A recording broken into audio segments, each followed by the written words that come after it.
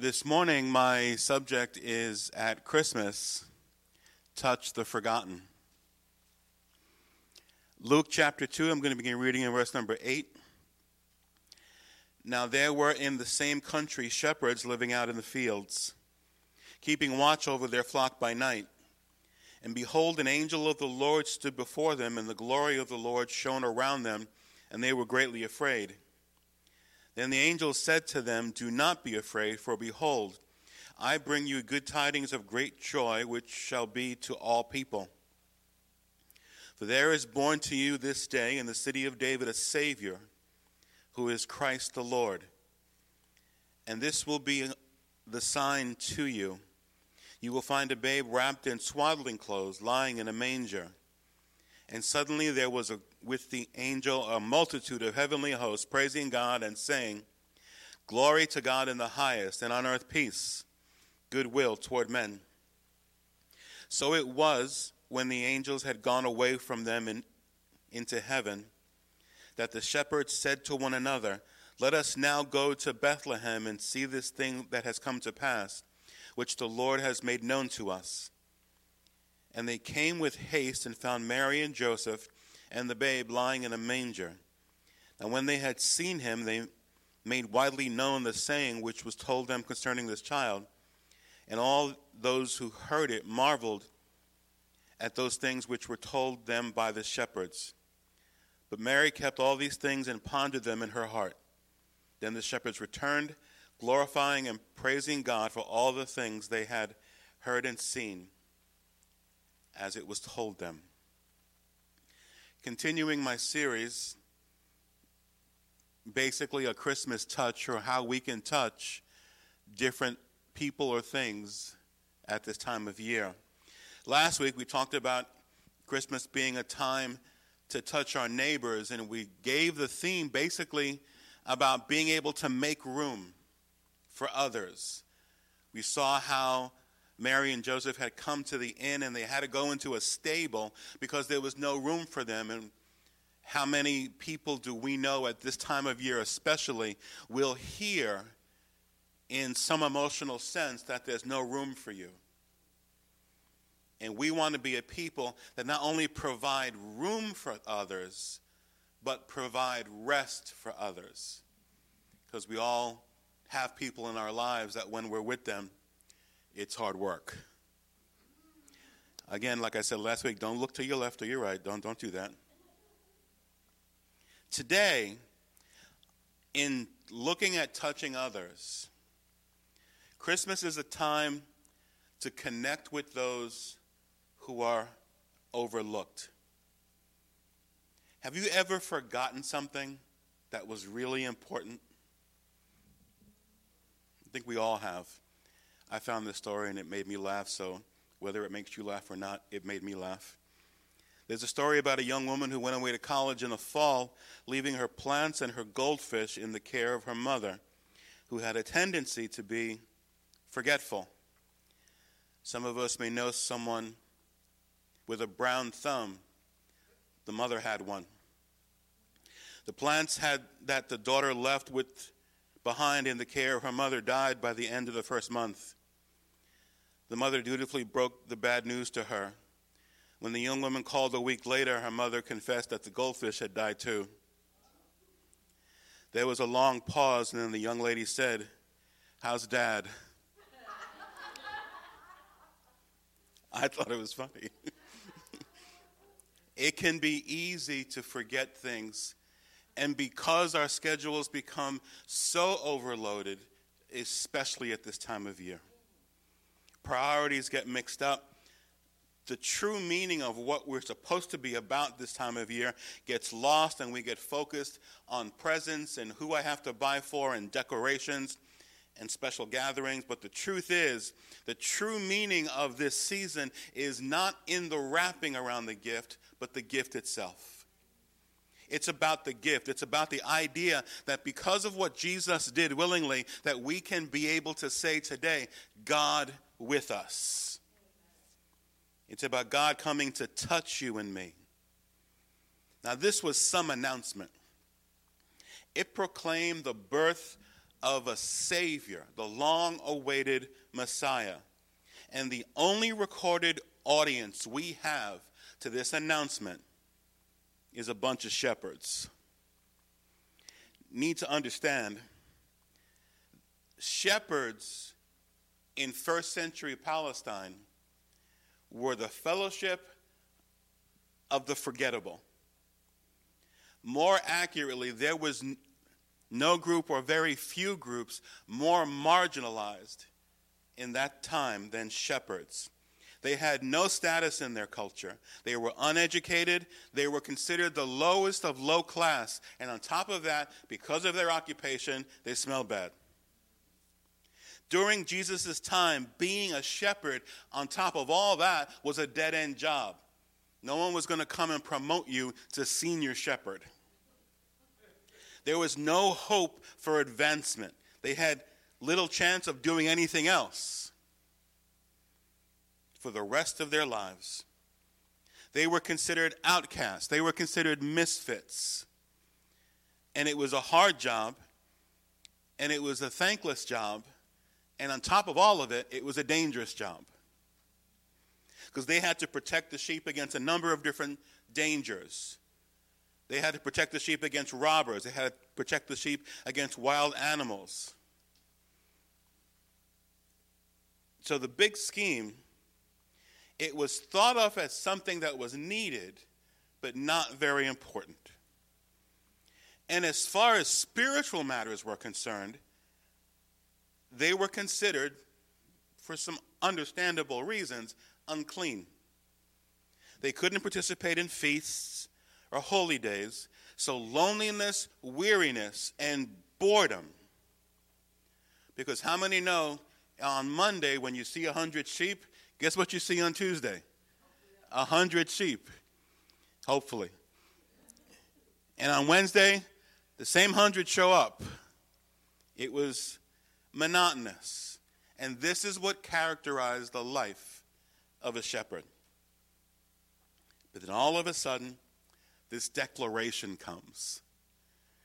When it comes to the announcement about Jesus, let me ask you, if you were the marketing director in heaven, and you're going to plan the announcement of the Savior of the world, what would be your marketing plan? Being honest, it would not have been to these shepherds. Who would you have told first? After all, this is the Messiah, the greatest birth in human history. You probably would have found the local news channels. There finally would have been a purpose to all the nonsense that's on cable news. You would have maybe found celebrities or royalty or some way to get this news out that would have spread and made the greatest impact. Our choices would have included secular rulers. You might have found King Herod, or military leaders within the Roman Empire, or Caesar Augustus himself. Perhaps you would have found various people within the city that you were in that were influential or wealthy or successful merchants. And God intentionally chose shepherds. They weren't expecting this because, after all, yesterday was 100 sheep. The day before was 100 sheep. All they expected that night was 100 sheep. They weren't expecting this, and I don't believe that this was a random choice. God sent angels to shepherds. But the angel said to them, "Do not be afraid, for I bring you good news of great joy that will be for all people. Today in the city of David, a Savior has been born to you. He is Christ the Lord. This will be a sign to you. You will find a baby wrapped in swaddling clothes and lying in a manger." And suddenly a great company of the heavenly host appeared with the angel, praising God and saying, "Glory to God in the highest, and on earth peace to whom his favor rests." I've always liked the author Max Lucado. And in his book, The Applause of Heaven, he writes, "An ordinary night with ordinary sheep and ordinary shepherds, and were it not for God, who who loves to put the word extra in front of ordinary. It would have been on just another night that went unnoticed. The sheep would have been forgotten. The shepherds would have slept the night away. But God dances among the common. And that night, he did a waltz. That night was ordinary no more. The angel came in the night because, and as all of us can know in the spiritual sense, when's the best time to break or to give light? And that's when there's darkness. This is when the light was most needed. And that is where you reach the most people. God often uses or chooses to do his greatest work through people or things we normally think of as weak or unimportant. Again, this was the lowest class of that time. And yet God came to them. 1 Corinthians chapter 1, verse number 26. For you see your calling, brethren, that not many wise according to the flesh, not many mighty, not many noble are called. But God has chosen the foolish things of the world to shame the wise. And God has chosen the weak things of the world to put to shame the things which are mighty. And the base things of the world, the things which are despised, God has chosen. And the things which are not, to bring to nothing the things that are, that no flesh should glory in his presence. Don't let anyone ever put you down, because God delights in showing his power through anyone that is willing to allow him to flow through their lives. To God, nobodies are somebodies. To God, everyone is important. To God, no one should be forgotten, because to him, no one is forgotten. To God, each one needs to hear the good news.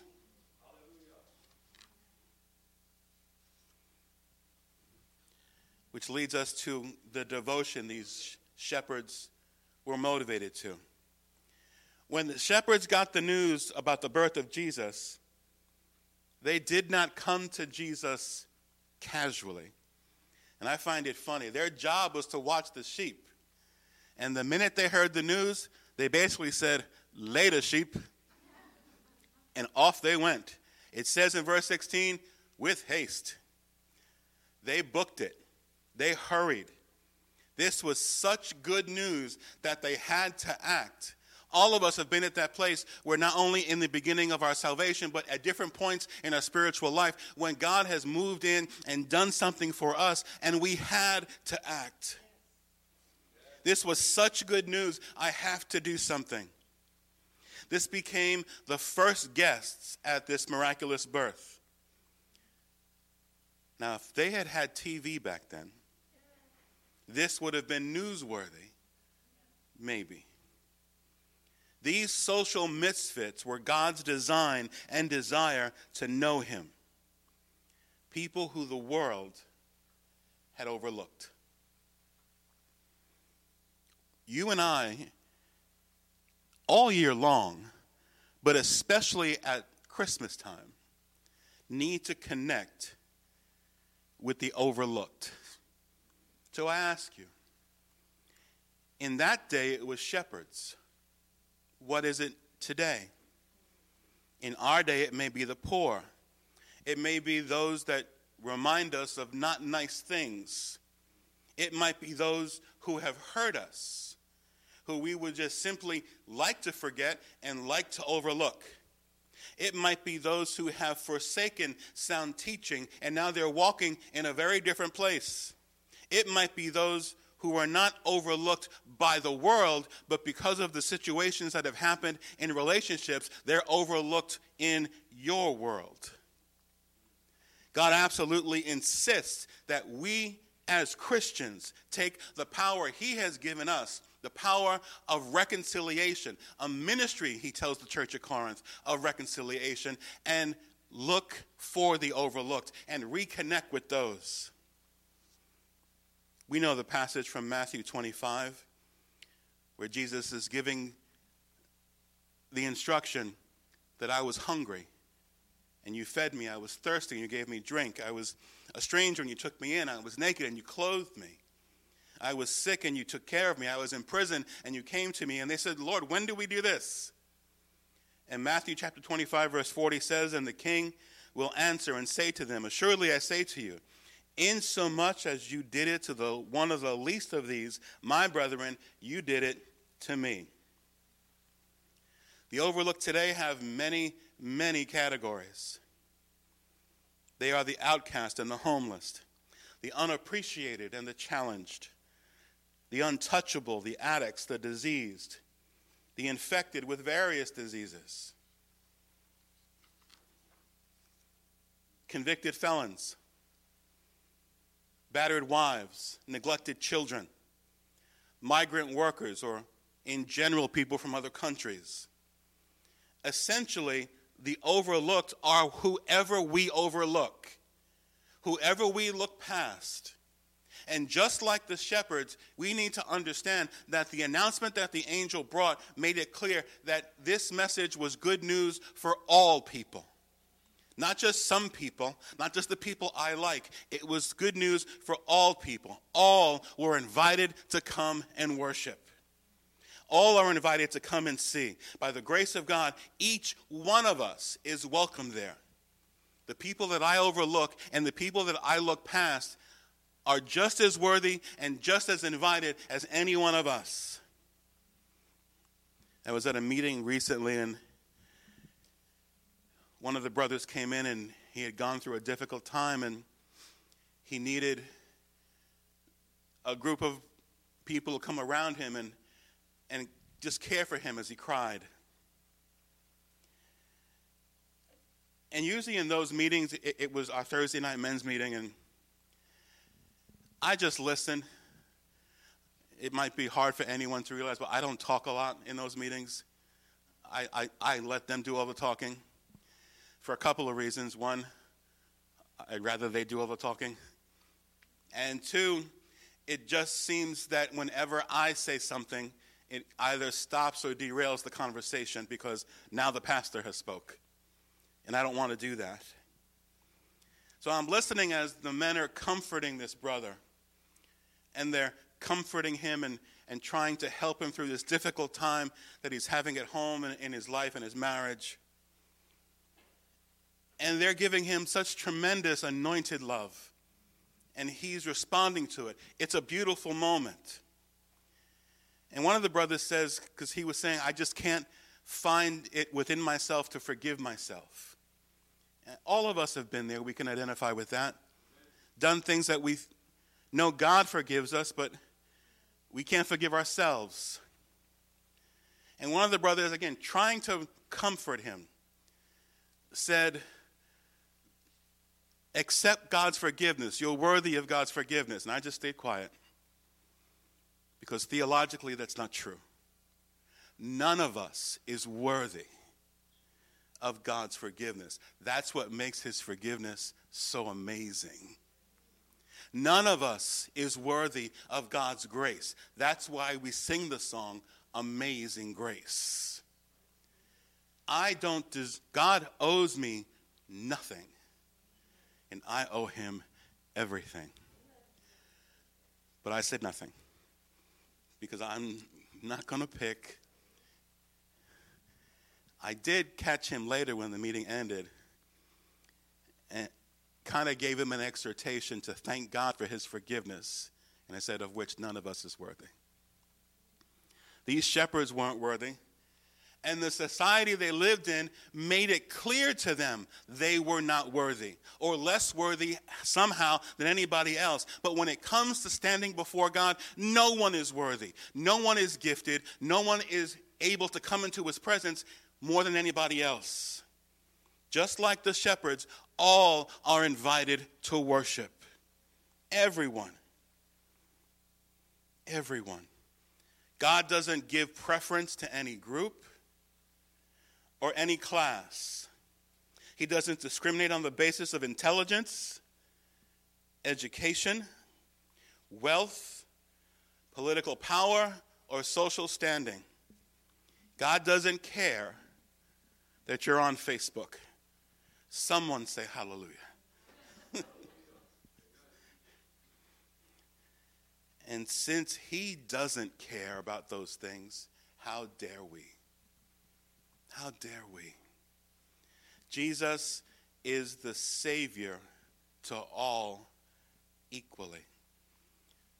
Luke chapter 2, verse 10, we read about the announcement that he brings good tidings of great joy, which will be to all peoples. In the version of the Bible known as the Message, in that translation, I like what it says. I'm here to announce a great and joyful event that is meant for everybody. Church, it's meant for everybody.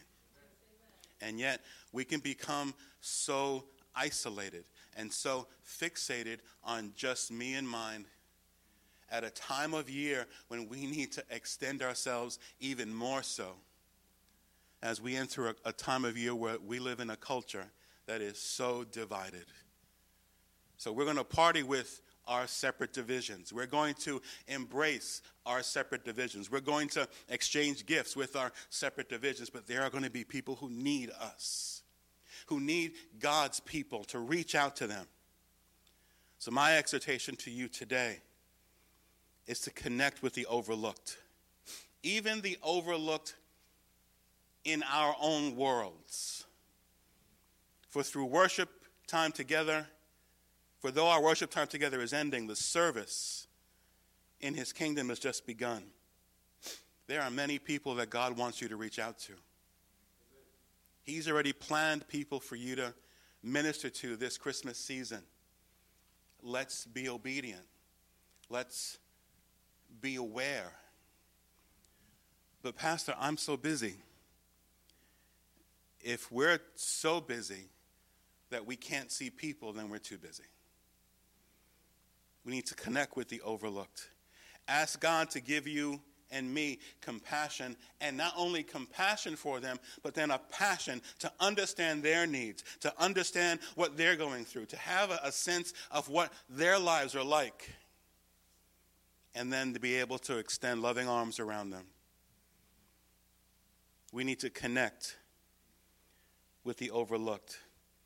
We need to see God's face in them, because they, just as much as you and I, were created in the image of God. See God's face on those that are ignored. Touch them with your eyes, your time, and your love. But Pastor, I'm just holding it together. I got stuff going on. I got things that are happening. And besides, not the overlooked in society in general, but the overlooked in my family. Pastor, you don't understand. There's a reason why I overlook them. Because they annoy me. Now, I know none of you have anybody in your life that annoys you. So we're talking about the two churches down the street. But if by some chance God leads you to someone who has someone in their life that annoys them, encourage them, that's the person they need to touch this Christmas season. To reach out and be that announcement of bringing glad tidings of great joy, which will be to all people. If ever there's a season for the ministry of reconciliation that Paul talks about to the church at Corinth, it should be the American Christmas season. A time when we tend to focus on whom we will share joy with, on whom we will gather with, on those that will feed into my sense of what Christmas is all about. But Pastor, when I was growing up, Christmas was about just family, just me and my family. Not trying to be insensitive. But if that's what Christmas was about growing up, just you and your family, then growing up, it got missed. Because that's not what Christmas is about. Christmas is about a Savior. It's about a Messiah coming into a world that were equally unworthy. Everyone, the people you like and the people you don't like. This was good news for all people. Christmas is about the beginning of a journey that began in a manger and in earthly terms ends on a cross that we celebrate on Good Friday. And yet it didn't end there, because 3 days later, that tomb that he was laid in, it was found empty, because our Savior is alive today. Our Savior is risen today. And because he has risen, we have power to do the unthinkable. We have power to overcome the unimaginable. We have a power, a resurrection power, to be able to do things that this world would consider odd. But that's okay. We've been considered odd for a long time. In fact, maybe we should change the name of the church to the Odd Church of God. It's probably taken. Christmas. It came to dirty, low-class, unclean, dead-end job, going nowhere, shepherds. And God said, they're the perfect ones to announce the greatest event in human history that has to speak to us about the people around us. As you're in the stores, and that clerk that you can see is at his or her last wit. They're done. Or you're in a restaurant, and you see someone who looks like they've had a bad couple of days.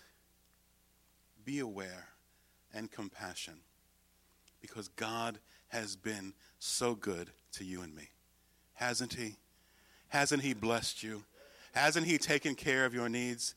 Hasn't he been there to give you comfort and compassion and let you know there isn't one step you take on this planet where you're alone? He is there for you every step of the way. And yet there are people who don't know him. And that's where we come in. Stand with me, please.